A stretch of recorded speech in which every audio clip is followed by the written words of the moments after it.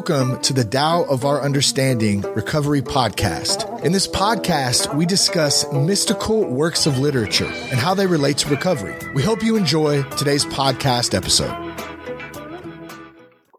Hello, everyone. Buddy C. Welcome to the Tao of Our Understanding Recovery Podcast. Today, we have Sensei Elliston with us. Glad to have you today, sir. Marla and Kate and Tina and Craig. Today is just a meeting with Sensei. We're going to get to pick his brain about Zen. See how empty he is. You know, Sensei, we've been studying the Tao Te Ching for, 2 years now. June was 2 years that we've been studying. Good. We're on like our 103rd episode or something. So we've gone all through the Tao Te Ching, every chapter. Then now we're on Thomas Merton's book on Chuang-Tzu, who was a disciple of Lao Tzu, who a lot of people think, that wrote the Tao Te Ching. So through that was how I really got interested in Zen, through my meditation, and that's how I got in touch with you and started getting more involved in the Soto Zen Center in Atlanta.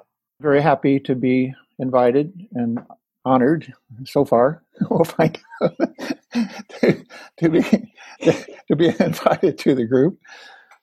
And I will do my best to respond from my experience basis, and Zen experience is the most important thing, as directly as I can to whatever concerns we have tonight. Okay.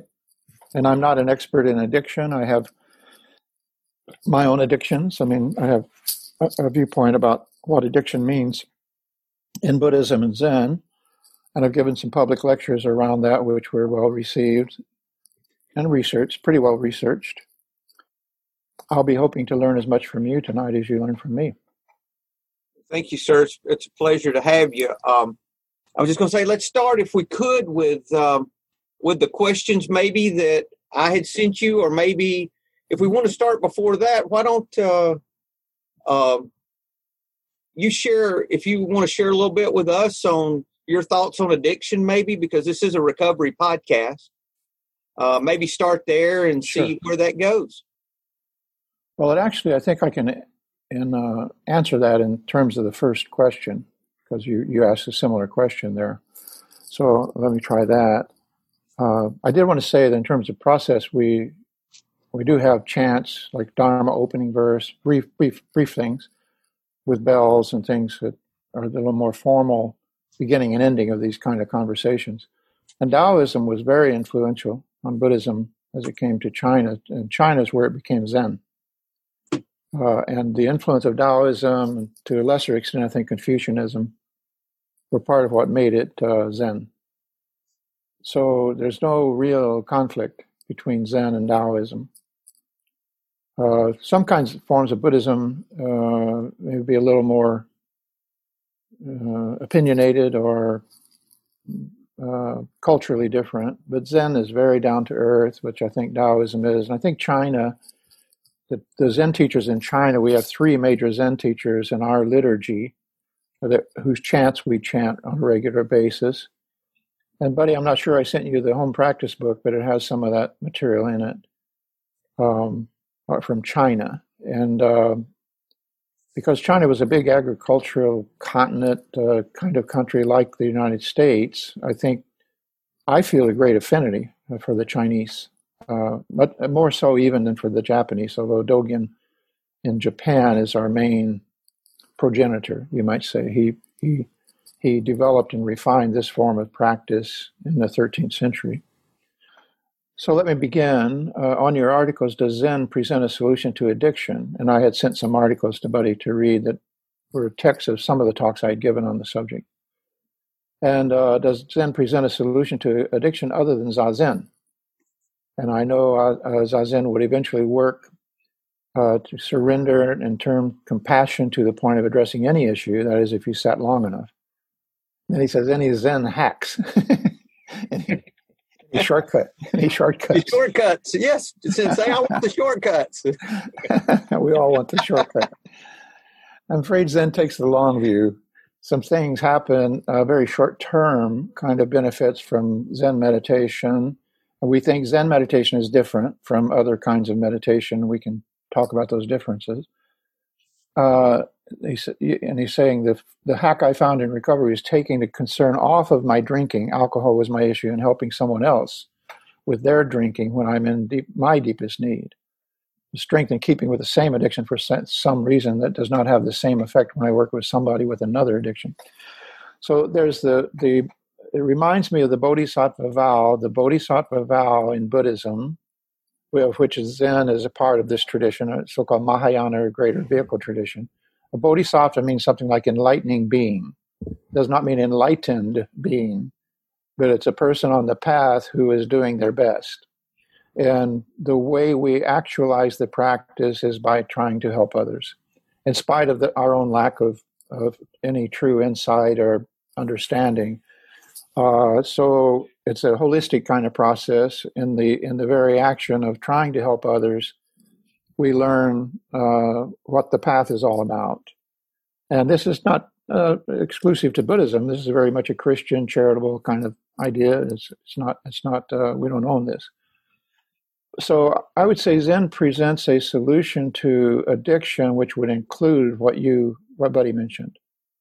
But we begin with the principle that according to Buddhism, or Zen in particular, everything is addiction.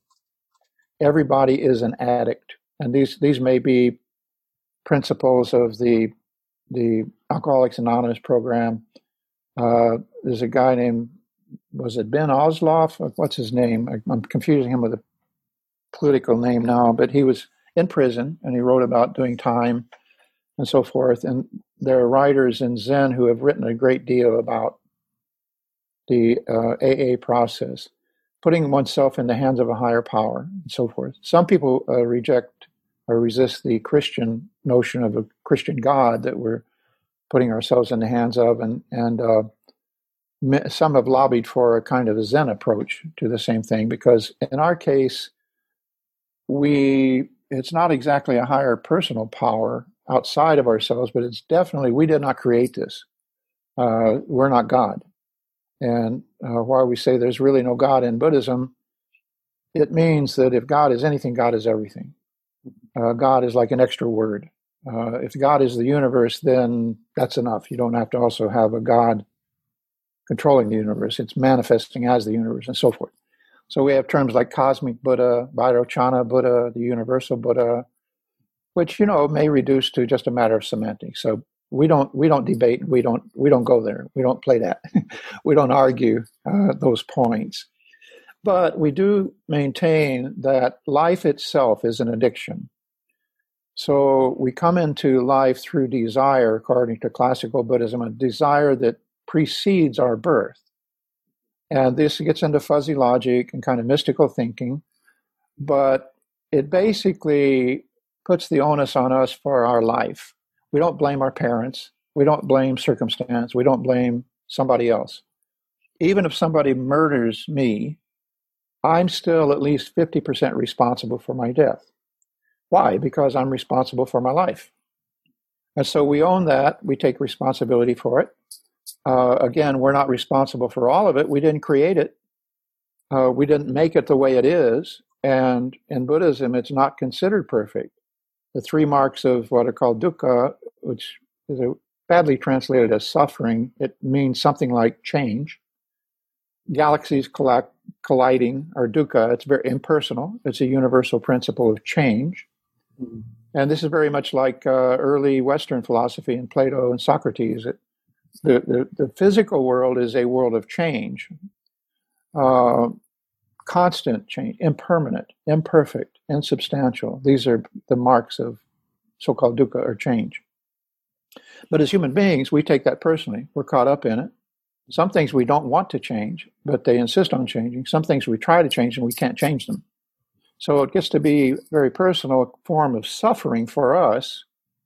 And the more we kick and scream and struggle, the worse we make it. But so we look at it as a form of addiction. That is, the definition of an addictive substance is that if you withdraw it from the person, it results in great discomfort or pain and suffering and so forth. And the different so-called addictive substances are regarded as having more or less profound effects on different kinds of metabolisms in different people.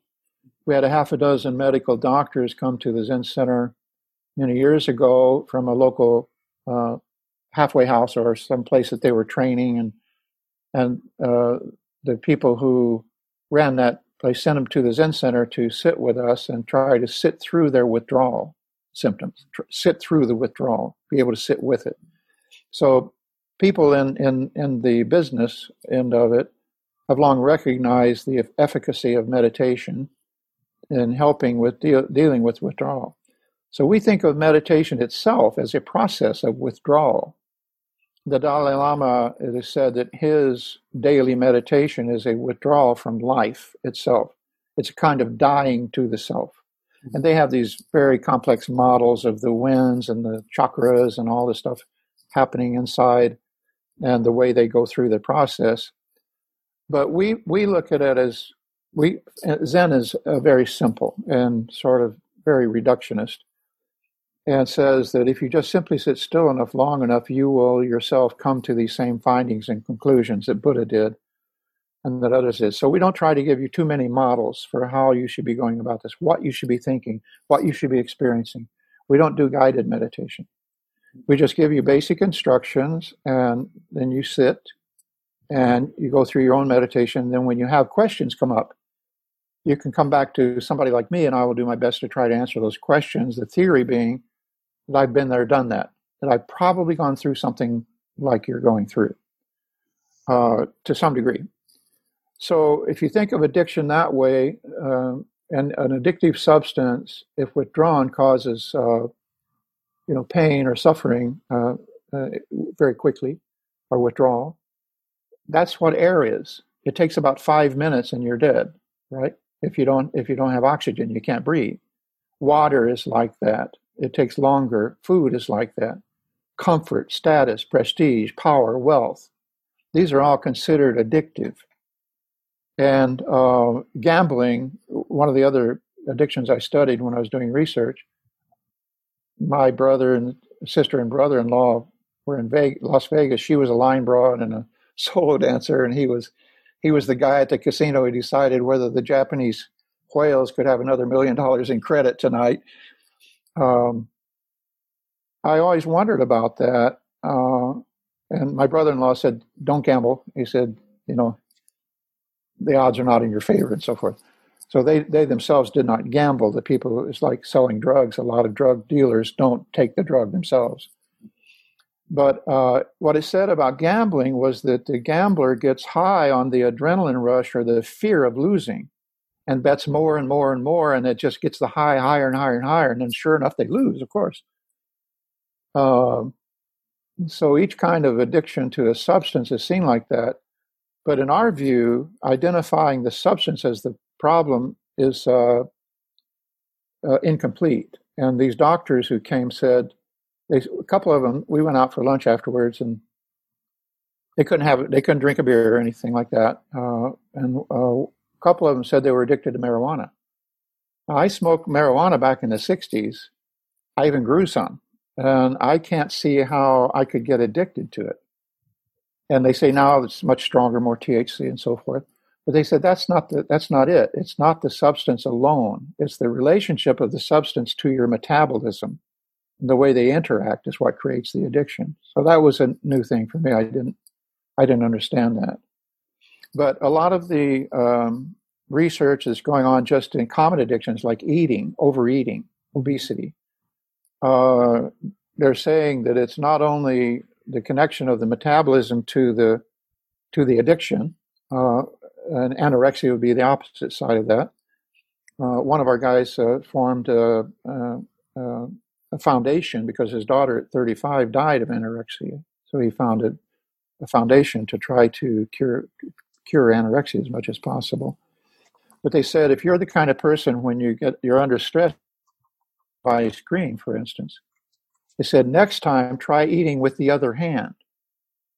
because they were saying it's not just you and the substance, but it's the environment. And if you change some detail of that or change the environment, it's going to be a lot easier for you to overcome the addiction. So my wife was a smoker, my current wife. My first wife was too. But she was able to quit smoking in about 10 years living with me. And it was partly because when we moved in together, she kept cigarettes around on the refrigerator in places where if she wanted one, she could get one. She didn't go cold turkey. I didn't smoke.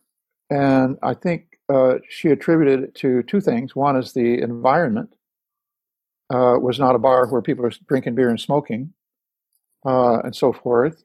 And that she had access to it if she wanted it. It wasn't a cold turkey kind of thing.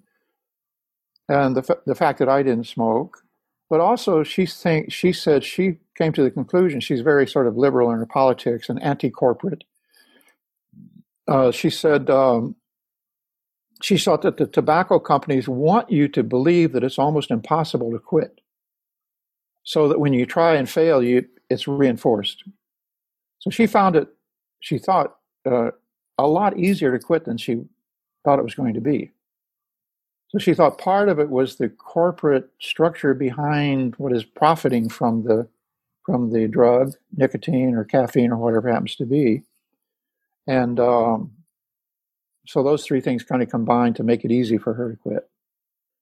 So anyway, the Zen hack would be the one you're talking about, which is helping others, which is a big one, and it's very active and operative.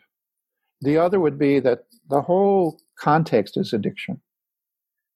For instance, if a person who is the identified addict gets therapeutic training from the identified therapist, and the implication is that the therapist is not an addict and is thereby able to help cure the addict, we think that's screwed up. We think that's not true in the first place, because the therapist is going to be some kind of addict. And according to the Buddhist principle, just being alive shows you're an addict. You know, you're addicted to life, you're addicted to eating, you're addicted to breathing, water, et cetera, et cetera. That's all considered addiction. So we think it's a lot healthier attitude for those in the profession, the helping profession, to see themselves as an addict, treating an addict. And we're treating each other. My teacher, Matsuoka Roshi, would often say, we teach each other Buddhism. So Zen and Buddhism is kind of a two-way street that way. I probably learn more from you tonight than you will from me. Sensei, could you tell any questions at this point for Sensei, guys? If you do, unmute and I'll call on you.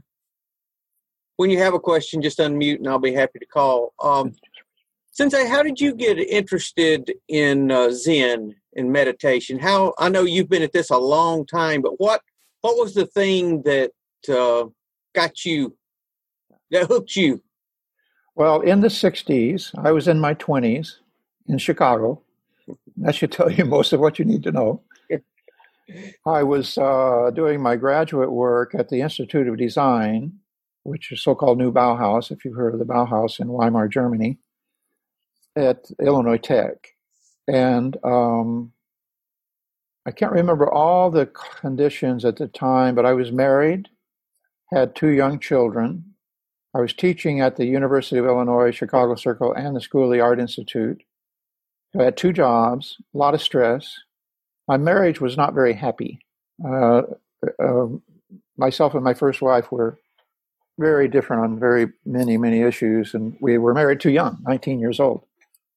And by the time we were 25, we had children. I was exempted from the Vietnam War once for being a student. Second time, this is the Kennedy administration, for being married. And the third time for having a child. So that's how long it went. It spread over some 5 years. I thought I was going to Vietnam, like a lot of other people did. So my brother was a jazz pianist. He and my 2 sisters are now all deceased. I've outlived my siblings. They were all smokers, by the way. And I'm pushing 80. So I attribute most of my health and well-being physically to Zen practice, because I haven't been that careful about taking care of myself. But I was talking to a drummer friend of my brother And this was LSD, psilocybin, peyote, all of the psychedelic so-called revolution was simultaneous with the Vietnam War and all the other. In 1968, police riots at the Democratic Convention in Chicago, all of that stuff was happening, very much like today. And I was having some nervous reactions, like rash breakouts and things like that, or not so much that as more like my stomach becoming upset. Mm-hmm. So I was talking with a drummer friend of my brother's. He knew a lot of musicians in Chicago. He was kind of a musician's musician in jazz. And I said something about LSD to him. It was a common subject. And he said, "Oh, I don't do that anymore. I just do Zen." I said, "Well, that's interesting. What's that all about?" And he said, "Well, why don't you come with me this weekend? I'm going to the Zen Center, Zen Temple." So that weekend I went with him. It was on Halstead near Fullerton, if you're familiar with Northside Chicago. It was a brownstone 3-story walk-up. The Zen Center was on the first floor, and that's where Matsuoka lived, in the bedroom. Living room, dining room, hallway, bedroom off to the side, hallway to the kitchen and the back and so forth, railroad apartment.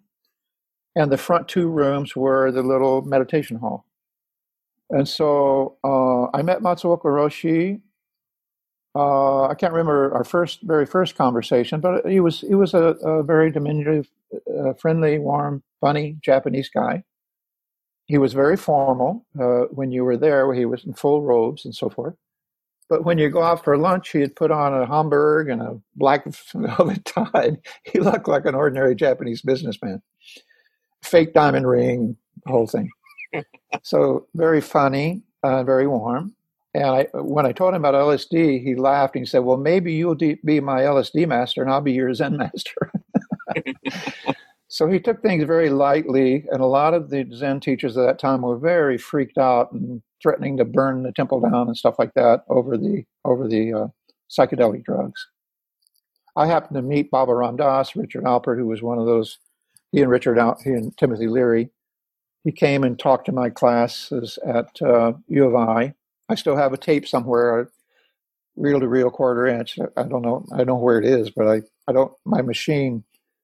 My TIAC is so gummed up I can't listen to it unless I clean my TIAC. So anyway, that's kind of the way I backed into it, like I backed into everything else. But it was at a time when my marriage was falling apart. I was under a lot of stress. And Matsuoka Roshi was very helpful in coaching me through that period. Thank you. Any questions, guys? Yes, yeah, Mark? I'll ask a question. A lot of my addiction, as I understand it, is also an attachment to a habit, which is different than being addicted. There's also attachment to the habit. Yeah, I understand smoking is like that, the mechanical part of it. Yeah, right. I never got into smoking much, a little bit, but not enough. Well, that's good. I was going to ask you if you met Ram Dass, because your story's like paralleled. Well, he told his story of going to India and meeting the guru, which you may have heard. He's told it a lot. And he actually mentioned my Zen Center in Be Here Now in the back. In some list he put in there. I think we were mentioned, the Atlanta Zen Center, but this was many, many years before I moved to Atlanta. And he came to my house that night and cooked chapati and beans for me and my wife. And the room was full of these geodesic structures, sticks glued together to make geometric solids. I was teaching Buckminster Fuller geodesic geometry as part of my classes. And so he was very impressed by that. And another funny connection there, later I met Klaus Oldenburg at University of Southern Chicago, what's called Southern Chicago, I can't remember. Anyway, he was doing a seminar down there, and he was working on his soft sculpture of the Chrysler Airstream, if you're familiar with that. And there's all this stuff hanging around, fabric and sewing and stuff like this, and he's talking. Amongst other things, he said, "The artist to create the beautiful naturally turns to the ugly." if you think about it, oil paint or paint is just mud, right? It's refined mud. So as chance would have it, when Ram Dass came through, he was driving a Chrysler Airstream. That's what he was driving. It was a coincidence. And he had these big jars of powder, flour, and beans and so forth that he brought in and cooked. So that was quite an introduction. But the main, he would sort of zoom in on you with his eyes, and he'd like, ah! He was very tall. And there was another guy like that named Minami. Minami-san was our host. First time I ever went to Japan, to Eiheiji, the monastery there. Minami was kind of like that. He wasn't as tall, but he had this big, long head. He looked like an alien or like an insect. And he had these eyes that were just weird and piercing. He'd kind of lean in on you when he talked to you, and you'd go, sort of back away from him. But Ram Dass made a very strong impression on me. I later went to see him when he was in Atlanta, and he didn't remember me. I don't think he was senile or anything. It just, I wasn't that big a deal to him. But I'm going to find that tape. I'm going to dig it out. Did you have something else on that? No, I've listened to all of his recordings. At least I think I've listened to all of them. Yeah. Recordings. He told the story of giving the guru 5 hits of LSD. Right? Yeah. Because the guru was eating food that people were bringing him. And this young American expatriate had taken him to the guru and was crying as they were going up the mountain and so forth. So it was a very meaningful experience for many people. And the idea is he's eating your karma.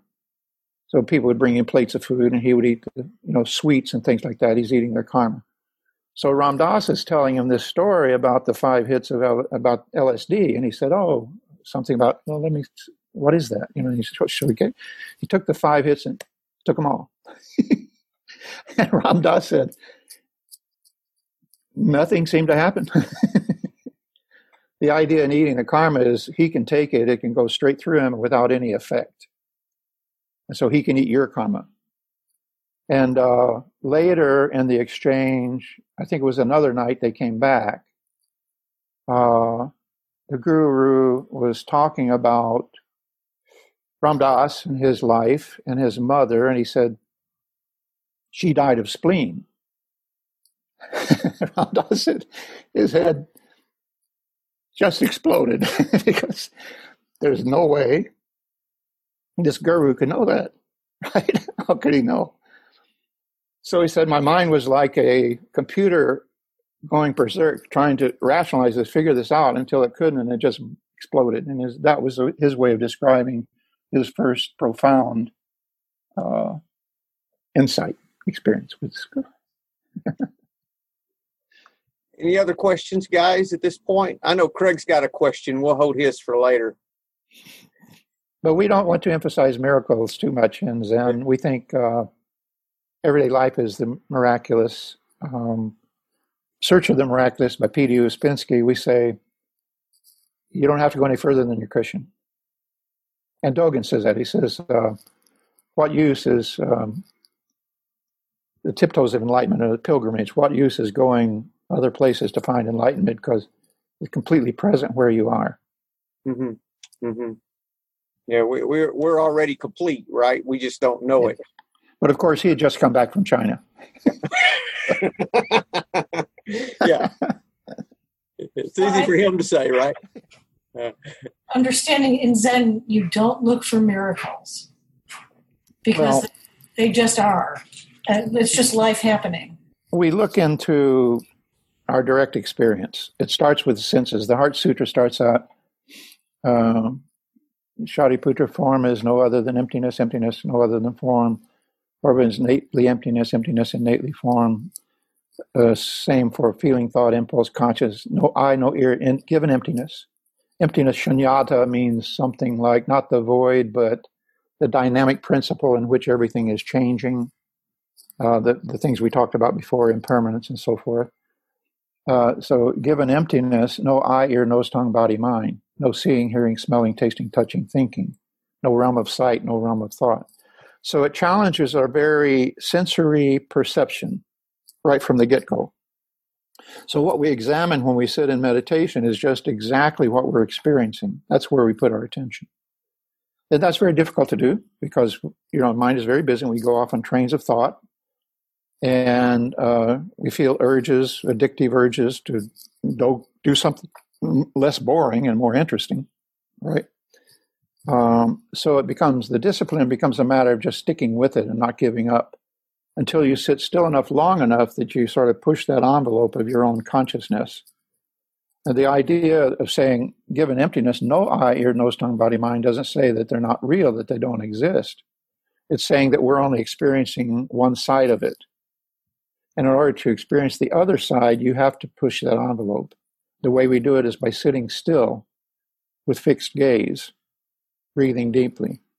So very, very stupid, simple in terms of method, but very difficult of execution because we are very complicated and we give up.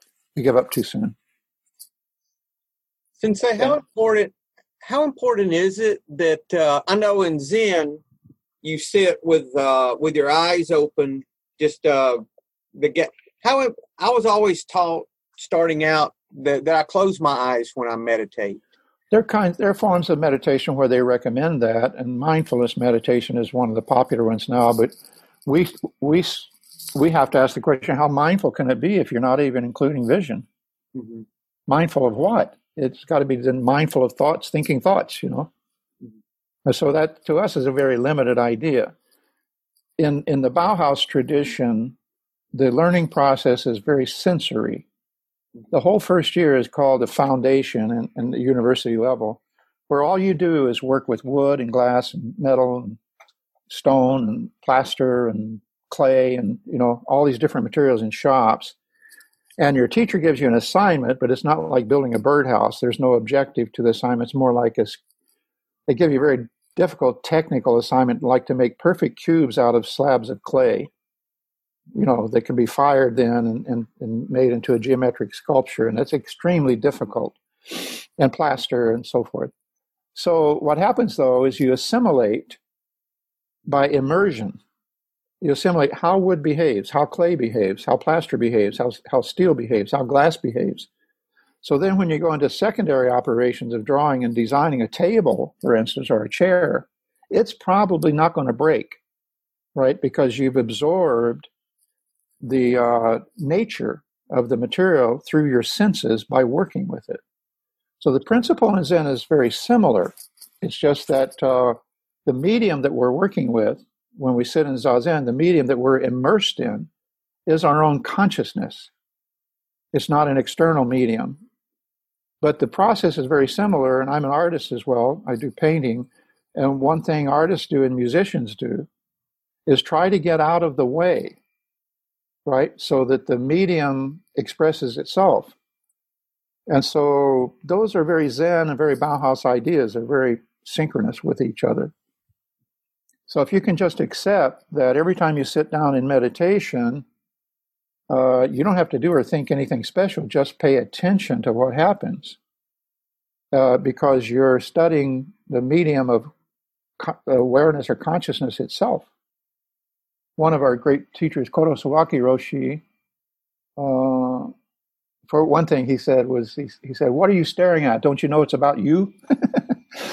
And then his student, Uchiyama Roshi, was the same age as Matsuoka Roshi, said, Zazen, or Zen meditation, is self-selfing self.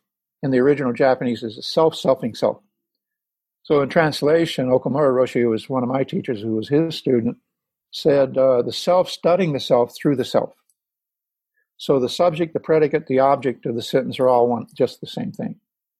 But we would say consciousness studying consciousness through consciousness, maybe, something like that. Mm-hmm. Very circular. But we think this is where it starts and where it has to begin with the senses, just like Bauhaus training, and an immersive kind of process and patience. You have to develop a lot of patience with yourself. But eventually, we think it transcends the sensory level. We see through the senses, like watching a movie. Mm-hmm. Somebody makes a noise over you, you turn your room, or you're in a theater and somebody's eating popcorn or something. but you were vicariously participating in the movie up until then. And now you can remember that it's just light photons hitting a screen, and there's something behind the screen. So this is the way Zen looks at reality. This that we're experiencing is like a four-dimensional movie, you could say. And by sitting still enough with fixed gaze, you begin to see through it, you could say. Buddha was said to have called it a marvelous projection. In those days, they didn't have TV or movies. They had shadow puppets and stuff. Mm-hmm. But he said this reality that we take for granted, we think we know, when we sit and let it reveal itself, then we see that it is kind of like a projection. It is like a projection in a way. Sensei, I got my first cushion for Father's Day. I'd never had a cushion to sit on. I'd always just sit half lotus. And it really helped. I was really surprised at how much the little round cushion helped. Yeah, it perches you up a little bit so that your hips are above your knees. That's very critical. You don't want your knees to be on the same plane as your hips because they push you back. I'm building one now. I'm a designer builder still. I'm building a box which has a slope to it, which is about the right slope, and it contains a bag. And I originally thought sand, but sand is too heavy, so it'd be like sitting on the beach, upholstered in fabric. But what I'm using now is styrofoam peanuts in a bag. Mm-hmm. So I'm going to see if that works, so that you can sit where you have more surface supporting your thighs and your calves and your legs. You sort of nestle into it like you would at the beach, nestling into the sand. So you get a lot of surface support there. It puts less strain. If it's just your knees touching and your butt sitting on the cushion, then you have a necessary kind of strain in the ligament system there. So I'm thinking there could be some more comfortable ways, and Zen should be the comfortable way, Zen meditation. But it's really hard to improve on the Zafu. It's just a genius level of design with simplicity, very important in Zen and design. And we think it probably was developed in China. They were very, very, very clever, very brilliant. Craig, what do you have, sir? Yeah, so you just touched on getting comfortable when meditating. In Zazen, yep. Yeah, I used to find it. Well, I still do. I still do find it very difficult to sit down and be still when meditating, because I get pain in my back. Maybe I'm just not disciplined. Maybe I'm just not trying hard enough, or maybe I'm just not letting go enough. But I do find it very uncomfortable. Is there any tips that you can offer to? Yeah, I would say don't sit still. Stillness in Zen and motion in Zen are seen as complementary, like dark and light or hot and cold. So there's no absolute stillness. We enforce a greater level of relative stillness when we sit in Zazen, but then we get up and do walking meditation. So then there's a relative degree of motion. But this term, ancient Chinese term, mokurai, means stillness in motion, motion in stillness. The stillness is in the motion is in the stillness. So ironically, the stiller you sit, the more still you sit, the more you begin to experience motion in your body. You experience it in the form of pain sometimes, like your back or your knee. And sometimes you start to feel your bloodstream, or you feel numbness, and you feel, more subtle levels of sensory tactility, very deep. And the same thing for vision. You start to see light and color and movement. You start to hear sounds you don't ordinarily hear. So your senses become much more acute during part of the process. They also go through a process of habituation or adaptation eventually. So it kind of shuts down and opens back up. So there are many different ways of thinking about it, but we think of it as physiological. So if your body is hurting, if you are hurting, it may mean that you're actually sitting crooked. And so we recommend you adjust your posture, uncross your legs, cross them the other way, sit on a chair instead. This is not an endurance contest. This is a method of being able to enter into very deep and profound stillness, where the habituation or adaptation process becomes profound. so that you begin to see through your senses. You begin to see through all of this. And it becomes more unified. In the beginning, it's all divided up into seeing, hearing, smelling, tasting, touching, feeling, so forth, thinking.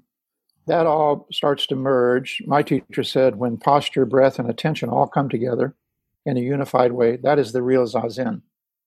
But then Zen goes further, and Master Dogen taught Shikantaza, which means something like just precisely sitting, is objectless meditation. So when you go even deeper, you have to say that the subject-object separation starts to merge, and you lose track of where you begin and end and where everything else starts and ends. So a metaphor for that is our skin. You know, our skin, we think of as separating ourselves from everything else, but it just as much joins us to everything else. And if you look at it under an electron microscope, you can see it's very, very penetrated and a lot of traffic going in and out. So those are on different scales, but the principle still holds that if you just can sit still enough long enough, then you'll find a sweet spot in the middle of the posture where everything distributes completely equally. It becomes a form of equilibrium or equipoise, and you have a sensation of effortlessness. Now, this is not to set up goals and objectives for you to try to achieve, but just to understand that through the process of adaptation and allowing yourself to sink into the distress a little more than you out of your comfort zone, most of it is stretching of the tendons, the hard tissue around the joints, the stretching and adapting. So when I say don't sit still, I mean, you can sit there, you know what davening means, like in a synagogue where the men are davening and bouncing. You can sit there and just sort of bounce that way periodically, and we say in the beginning and at the end, lean left and right, like a big pendulum swing, lean forward and back, round and round in a spiral. And so if you feel yourself getting out of balance and things are getting difficult, adjust your posture. My teacher said you have to work your way through every bone in your body. There are lots of bones in your body. So we take a very aggressive, almost aerobic approach to this. And what happens is by allowing yourself to move, then you'll stay comfortable and you'll get to the point where you can say, okay, I can stop moving for a while now. And once you find that sweet spot, and it isn't where you think it is, 2 pressure points you want to think of is in the base of your spine. You might want to reach your fist around and push in the base of your spine. Push forward and down. I call it Hakuin's gas pedal. Hakuin recommended this very strongly. He said, push hard enough that there's a little pain there at the bottom, base of your spine, because the vertebrae there are huge. And the tendons between them are what you're stretching by leaning forward. Most people sit in a cashew or kind of C shape at their chair at the office and so forth. You want to reverse that and sit in an S shape like a cobra. So the bottom, like a cobra rising off the floor, the bottom of your spine is arched in, pushing down, forward and down hard. And I call it Hakuin's gas pedal, because in your car, as long as you keep a little pressure on the gas pedal, the vehicle goes. When you let off the gas pedal, it coasts to a stop. So you want to keep that pressure point. The other pressure point is in the back of the neck. You pull back on your chin till you feel stretching in the back of your neck. So at the top of your spine, at the bottom of your spine, you have these 2 pressure points, like a cobra, ready to strike. Very vigorous, very physical, very muscular posture. It's not slumping and relaxing. What the relaxation that happens is on the nerve level. It's not on the muscular level. The muscular level is like a tension membrane that is surrounding the bones. The bones are the compression members, like the post in a tent. The canvas is the tension, the stretching. So you can take a long piece of cloth and you can wrap it around your knees and around your neck and cross it in the X in the front, and you can tighten that and you will feel it pull that membrane into alignment. That's what where you're trying to get to, where the muscles in your body are all in equal balance. If you relax one set of muscles, the muscles on the other side of that bone have to take up the slack. So they can't be relaxed. So it's not exactly relaxation, it's complete balance. one set of muscles on one side of the skeleton come into complete balance with muscles on the other side. And again, there's a sweet spot, just like in the middle of a guitar or a drum, and it's right in the middle of your being. So the rocking forward and back and left and right helps you continue to look for that sweet spot where you can sit upright, and yet it's the most efficient posture. It becomes very low energy consumption. So you can sit for long periods of time without becoming tired. Very physical. Sensei, I know on your website you have several beginner meditations talking about instruction on beginning meditation and intermediate that I've listened to the majority of those. I think I sent them to you as they were originally CDs, but we put them online now. Right. I think I sent you the links to that in our home practice book, so you should share those with everybody or send me a note. By the way this works for me, because I'm working with 50 to 100 students at any time, any follow-up that anybody wants, please just send me an email and I will follow on it immediately when I get the, well, not immediately, but soon. Yeah. But I won't remember. It's not that my memory is fading. I just use my email as my short-term memory. So anything that you're interested in, that you've heard me say, Sensei, I'd like you to send me that thing, I'll send it right back to you. And I'll also put you in contact with the people who can connect you up with our other programs. I'm out of my depth online. What we're doing now is way beyond me, but we have a very good online team. People who understand social media. Sensei, tell us a little bit about what you're doing at the Soto Zen Center, because I'm going to put some links to the center in the show notes. Well, of course, what we're doing now is we're hoping we can reopen in person. And I'm not making political comments here. I tell everybody I'm registered interdependent. So we don't want to take any chances. We have 6 residents and we don't want to endanger them. We do hold morning meditation there, and we send out 11 o'clock every Sunday morning our Dharma dialogue. Last week it was a guest teacher, Kuya. She's a former member of our lineage from British Columbia, and she's a person who helps me with editing on my texts and so forth. She gave a brilliant talk on women teaching Zen to women and the difference between the gender differences between practicing with women and men and so forth. It was one of those kinds of issues, which is part of the bigger issue of race and stereotyping in general and caste system and all that. So Sunday mornings we have that. We stream that, and I think you go on Facebook for that. Again, we can give you guidance on all these. Tuesday evenings, we have we call it Cloud Dharma. Our family name is Cloud. My Dharma name is Tai Un, means great cloud. Un means cloud. So we use that as our second family name for all of our priests. And Cloud Dharma is our Tuesday night reading group, which tends to be a pretty heavy-duty book. The one we're going into now is women teaching about Zen, so it's a little more topical. The last one was 3 Fascicles of Dogen commentary by Uchiyama, which was kind of dense. But Uchiyama is a wonderful, funny guy, very down to earth, and even profane, you might say, a lot of his commentary. Then we have a Monday night reading group here in Atlanta, but it's online now as well. So we have quite a lot of activity, and there are morning meditations at 7:30. I think they're hosted out of Montana. So what we've done with our dozen or so affiliates we have around the country and in Canada, we have gone online with a lot, and we're surprised that our attendance is really building, holding steady and building. We're having new members such as buddies, such as you, come online and find out about us. And it's helped in all kinds of ways. Financially, because we have the 6 residents, and some of them are new, we just had to let 2 go. 2 more came to fill in for them. That fills in our finances a bit at the Atlanta Zen Center. It's not a huge budget. And I'm the only one who's paid anything. I take home a minister's household expense. But we've been able to kind of break even and stay even in spite of the downturn. So we're pretty happy about that. Good. I'm going to put the what's the URL to the Atlanta Zen Center? Do you know that off the top of your head? Yeah, it's www.aszc.org.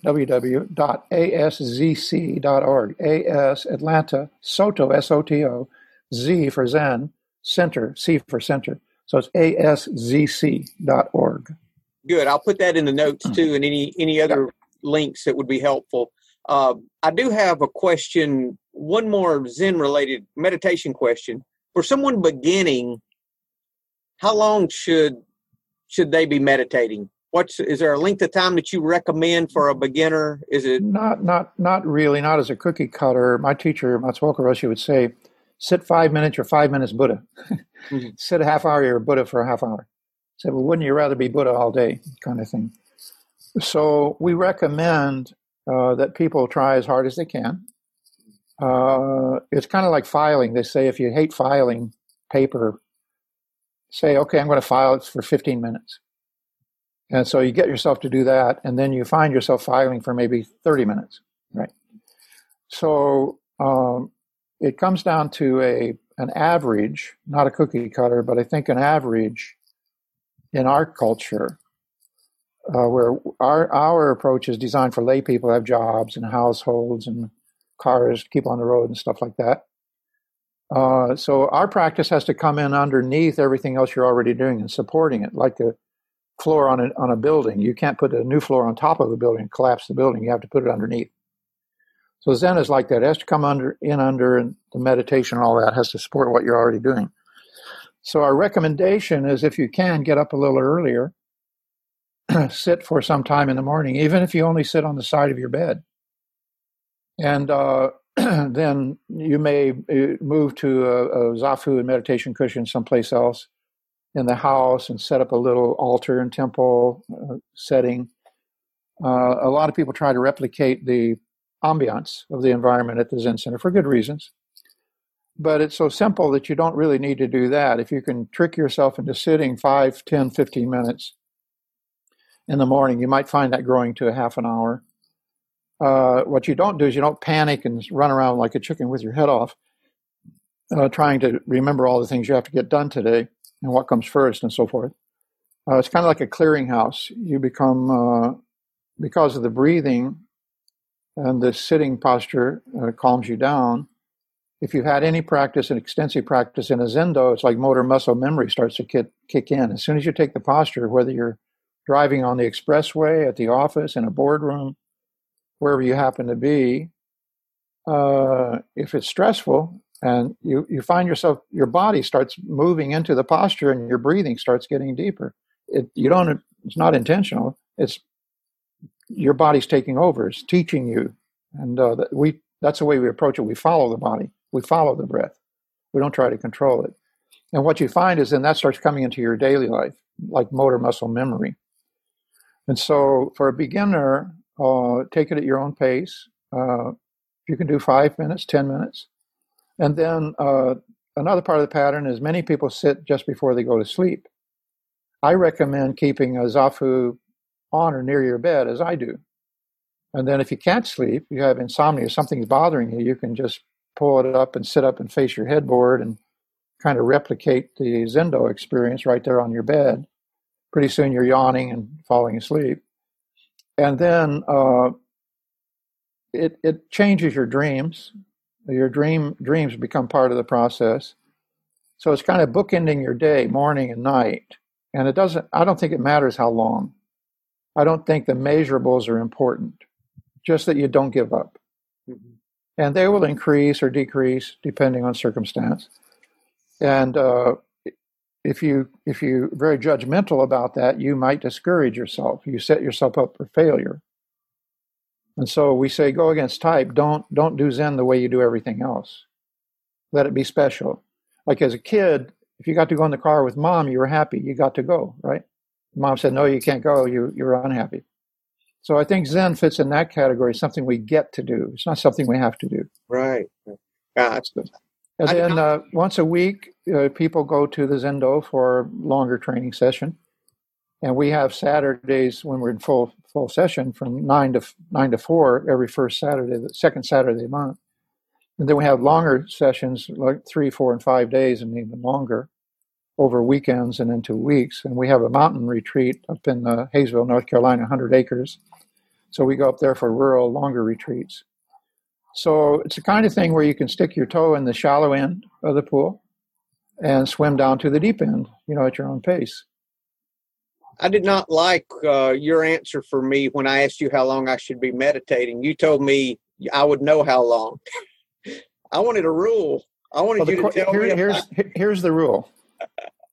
If there's any doubt in your mind, it's not enough. Right. Yes. You will know when it's enough.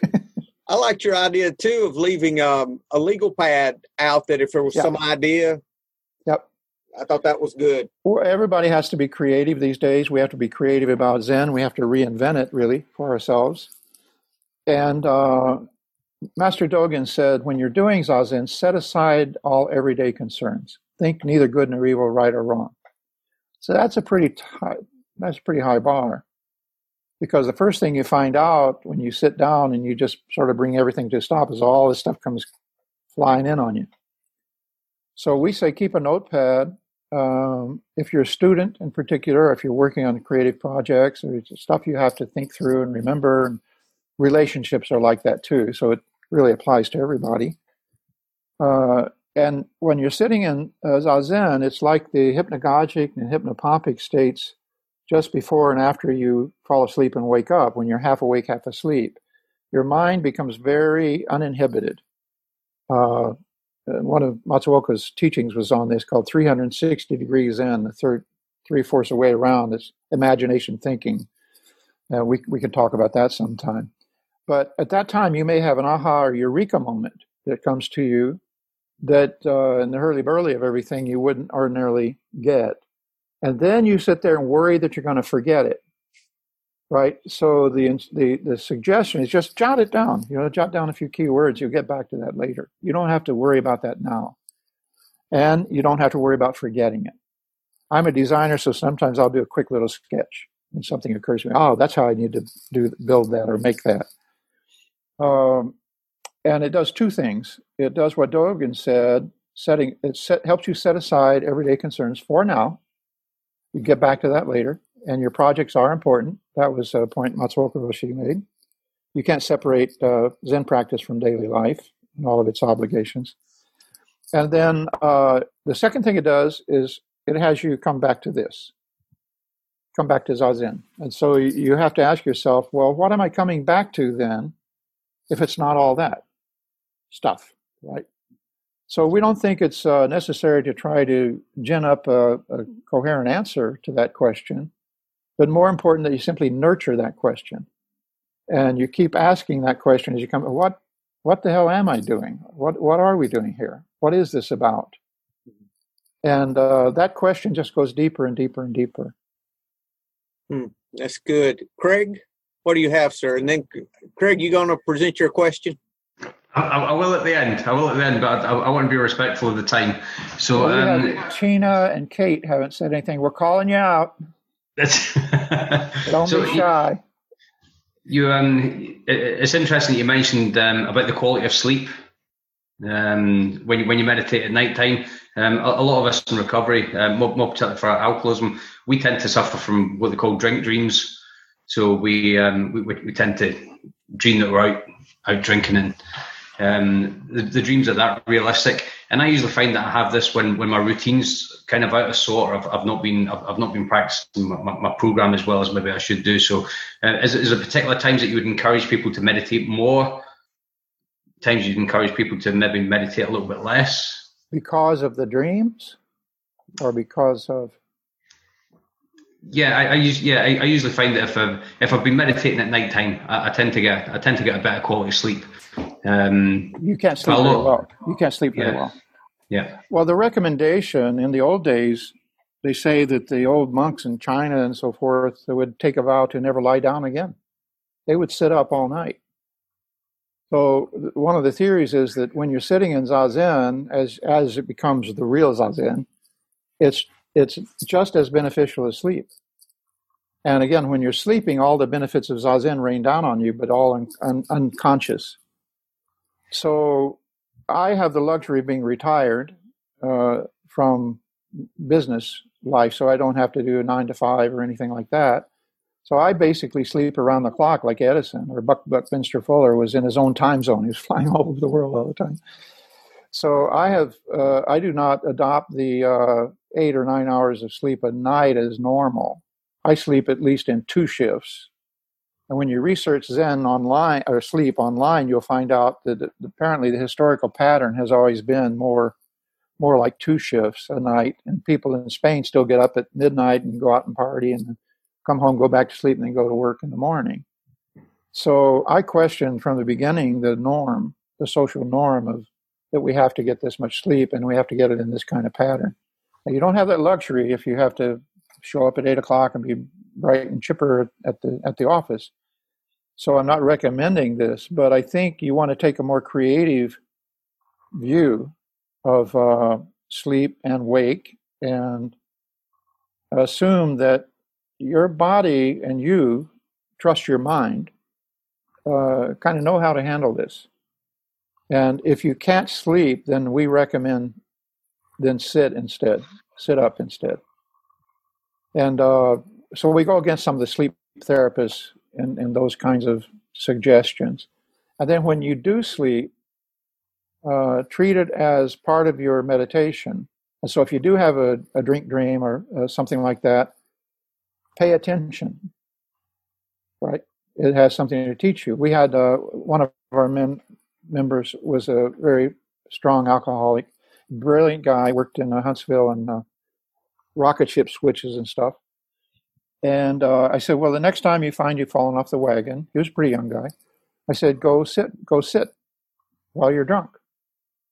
And just jump into it as far as you can go and see what it is, right? So, and that would not be recommended by most therapists. So our approach is a little different. It's like having a nightmare. We try to turn around and face the nightmare instead of running away. If that makes sense. And you're creative. You have to trust your mind. You know, it'll get you through this. Tina, Kate, y'all have anything for Sensei before we close? Hi, I'm Tina. Thanks for joining us today.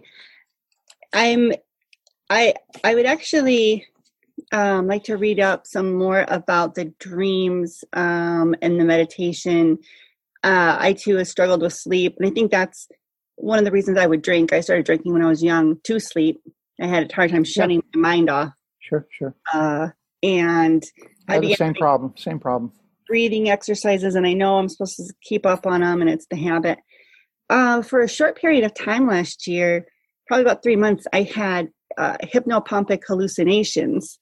We don't consider them hallucinatory.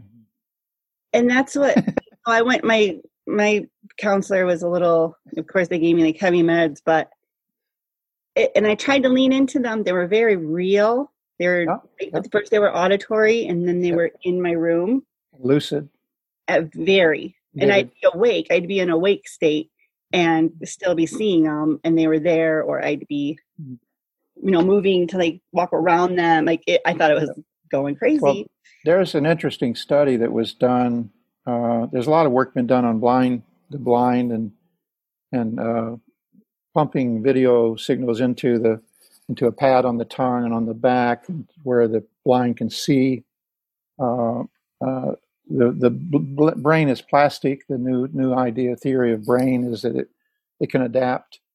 And one of the interesting experiments that was done, and this was not blind people; these were sighted people, but they put electrodes into parts of the visual cortex, which is the biggest part of the outer cortex. I understand naturally, I mean, it's where most of the information is coming from, and they fed these video images into these brains of these people, and they could see the video.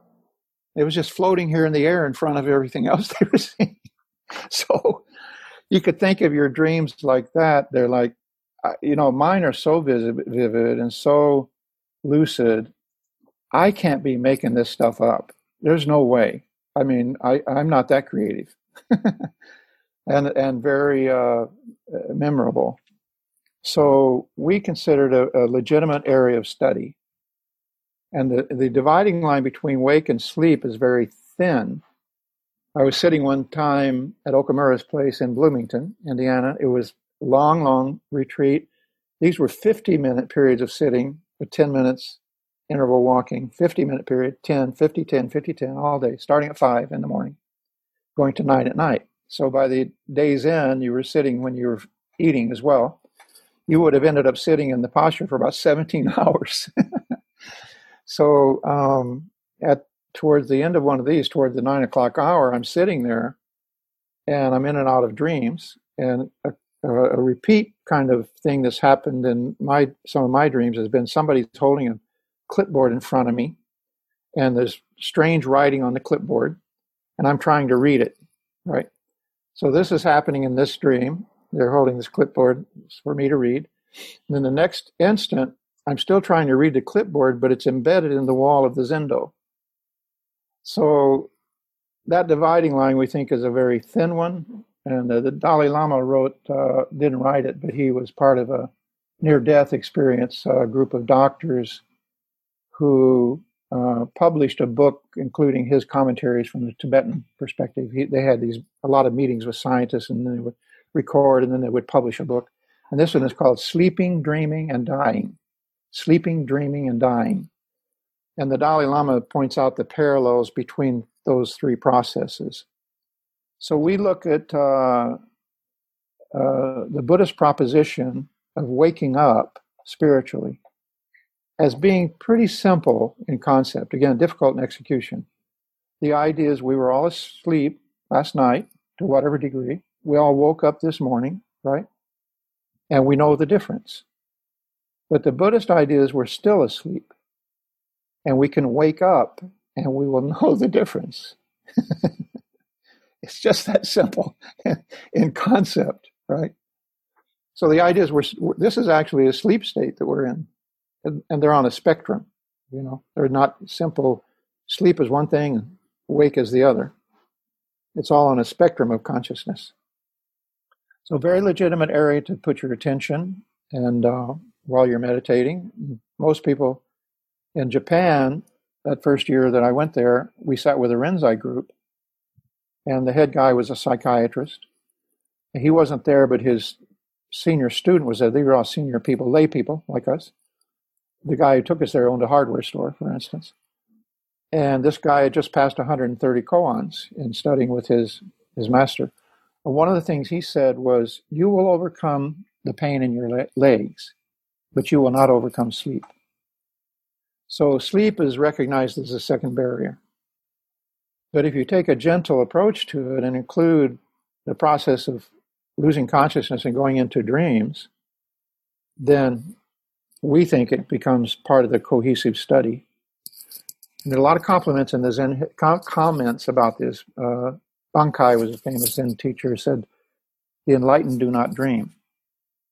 Now, that doesn't mean they don't have the same experience you have that you call a dream. And Dogen said, preaching a dream within a dream. Well, that is scary for me because all of my hypnopompic episodes, I'll say now, they're all very scary things. I had them when I've meditated before, and it's very real and scary. Mine are all over the map. I had dreams like that were like the worst horror movie you ever went and saw, And J.O. Kennett Roshi was a British woman who was abbess at Shasta Abbey. And she described her experience in meditation as being like that. Buddha's night of his awakening, the story is he was assailed by the hordes of Mara. Mara is the principle of evil or confusion or whatever you want to think. It's not exactly a Satan figure. You can look up Mara, M-A-R-A. And they were temptresses. The daughters of Mara were seductive. There were demons, there were dragons, there were monsters. And he sat through it all. My teacher used to say, anything that occurs to you in your meditation is a product of your own mind. So you should not give it too much importance, but you should not ignore it either.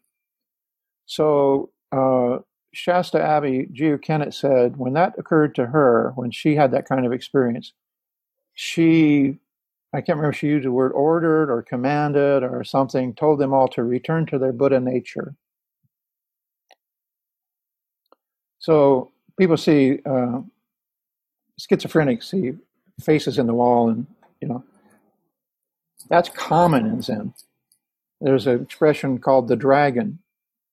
Do not be fooled or something by the appearance of a real dragon. So the dragon is, we're trained to see faces. We're genetically coded to see faces. So if you look at any two spots on the wall and visualize them as eyes, you'll start seeing a face in which are the eyes. And then there might be another bump over here that turns into the eye, and then it's a bigger face. And so that's part of the brain. We think that's the way the brain is constructed. Also, my first hallucination that was a tree outside my window turned into a big dragon. Yeah. I once, under the influence of drugs, turned into a lizard myself. I could see every scale on my body. Like every cell was a scale. But been there, done that. Everybody in the history of Zen writes about these things, and they say there's nothing to fear. You have to trust in mind with a capital M, the original mind. So, Sensei, you're saying when that would happen, you speak to the illusion, or you speak to the dream and tell it to return to its Buddha nature? Is that what? That's what she said. She said. Yeah. I have conversations with figures in my dreams, but you speak to that and tell it, "Hey, you're an illusion, or you're not real," or what do you do? What do you do with that? How do you handle it? I listen to what they have to say. Yeah. And I'm often asking for advice. Some are very positive, and some are just weird, can't get there from here dreams, frustration dreams where right. You got to meet somebody, but you don't know where they are, and you're trying to find out, and all that kind of stuff. Yeah. I think that one theory of dreams is that the brain is making order out of random noise on the nervous system. Just as people sitting start hearing "Mary Had a Little Lamb" go through their head, right? And they wonder, I can't get this out of my head. What's wrong with me? What's happening there, I think, is if you listen very deeply, and some sects emphasize deep listening. Others emphasize breathing. They say, when you fell asleep last night, were you inhaling or were you exhaling? When you woke up this morning, the moment you woke up, were you inhaling or were you exhaling? So in sound, deep listening, people start hearing, da, da, da, da, da, da, da, da, da, can't get out of your head and drives you crazy, or some other tune. So I think what's going on there is if you listen deeply, what you start to hear is all kinds of sounds. It's as if your brain and your whole system is filled with sound-emitting diodes. And some people worry about tinnitus or whatever it's called, hearing ringing. But if you listen, you will hear and it'll waver. And if it's really there, there's a real source of that sound. It's really there. So what you're actually hearing is this huge dissonant chord at all times. It's just you don't need to hear it constantly, so the brain shuts it down. You don't have to hear that. You don't have to hear your heartbeat unless you're having a heart attack. You don't have to hear your breath unless you're suffocating. Right? You don't have to know. So the brain seems to operate on a need-to-know basis. And you don't need to know this, I'm not going to bother you with it, kind of thing. So I think what happens is when the brain hears these sounds, it selectively picks this one out, this pitch, and this pitch, and this pitch, and it strings them together in a familiar way that you recognize. So it brings order out of chaos. That seems to be the function of the way the brain works. And so when people come to me with that problem, they say, I'm going crazy, can't get this tune out of my head. Just listen to one note. Focus in on that one note. And when you start hearing it, you'll start hearing the others as well, like harmonics on the gong. Right? They're all there simultaneously. So that's what we mean by the doors of perception, Aldous Huxley's expression, or given emptiness, no eye, ear, nose, tongue, body, mind. It means, yes, they're real, but we're only getting half the story. Here's the rest of the story. Mm-hmm. Anything else with that, Tina, that you want to ask? Okay. Kate, you have anything? Come on, Kate. You have anything, sweetie? I don't know. I'm very new with this Zen stuff. You're better off. I have one more question. That's what they mean by beginner's mind. Yes. Beginner's mind is the same as the most advanced practitioner. I have one more question for you, Sensei. And this is one that Craig hasn't asked. He was telling me he was going to ask you, but he's being a little shy. So you're spoiling it. Okay. So I was told not to read the 3 Pillars of Zen. So I went not to read it. I was that's how Buddy gets me to do things. He tells me not to do it. So I was listening, and the people that were attending the seminars or the meditation retreats were asked questions as to why they were there and what they expected to get out of it. And based on the answers, they were given different meditations to do. And one of the particular meditations was to sit and say "mu." What is the meaning of "mu"? Yeah, well, Kapleau's teacher was Rinzai. And so Rinzai used the koan. The koan is an illogical riddle. Again, Hakuin invented one called, the sound of 2 hands clapping. What is the sound of one hand? Now, this is often misquoted to say, what is the sound of one hand clapping? That wasn't the koan. The koan is, we know this. This is familiar, right? We know that sound. What is this sound? And then if you can come up with an answer that satisfies the teacher, it said that his response may be, how big is that sound?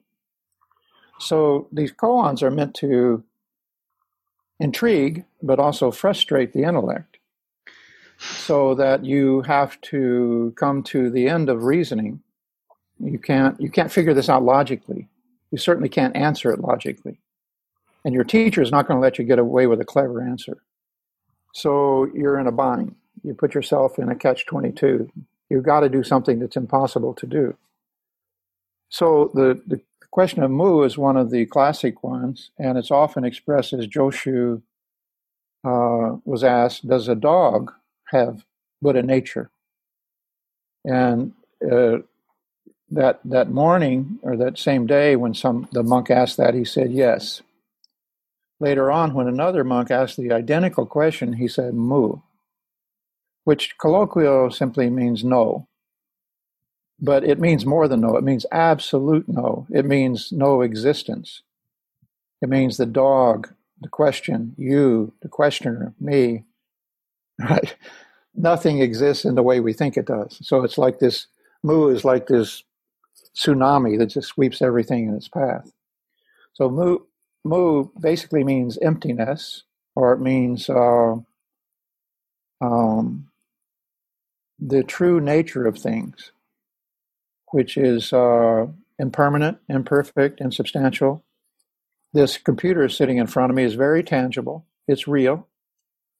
But in another sense, it's impermanent. It's changing. It's actually going particle decay as we're sitting here. It's decaying. It didn't used to be what it is now. It wasn't in this form. But nothing that is in this computer has ever not been in the universe. It's always been here in one form or another. So it's reconfigured. So Zen looks at the universe as kind of the biggest remix, possible. Everything is being remixed continuously. So in a sense, nothing exists as it seems, 100%, but nothing is ever added or taken away either, which they agree with physics. Science, there's no real, Zen finds no conflict with science. So the principles can be argued and defended, but the difference between Zen and science is Buddha's experience of being the observer was the whole point. There was no point in trying to define or describe a universe absent the observer. And so for us, the whole important point is that you are the observer. Matsuoka Roshi used to say in Zen, who is Buddha? You are Buddha. In Zen, who is God? You are God. He never claimed he was God. So Buddhism is very different from religion that way, and it's very different from science that way. And that from the beginning, the observer was part of the equation, and the whole meaning of the equation. Does that make sense? So if you penetrate Mu yourself, and they speak of penetrating these koans rather than solving them, like you say you turn it like a kernel of corn in your hand until you've worn through the outer layer, and then you've worn through the next layer and the next layer until finally you penetrate all the way down to the core. And like an onion, it's empty, right? There's nothing at the core, so to speak, but a lot of tears along the way. Well, thank you so much, Sensei, for being with us today and for staying with us too, because we went much over what we normally do. Thank you so much. Oh, I thought it was grateful. important. Very grateful that you came on. Thank you. Thank you. Well, we're grateful for you, and we're grateful for your support. So this is what I do. I'm an artist, and I do some design as well, but most of my time is spent enlightening people.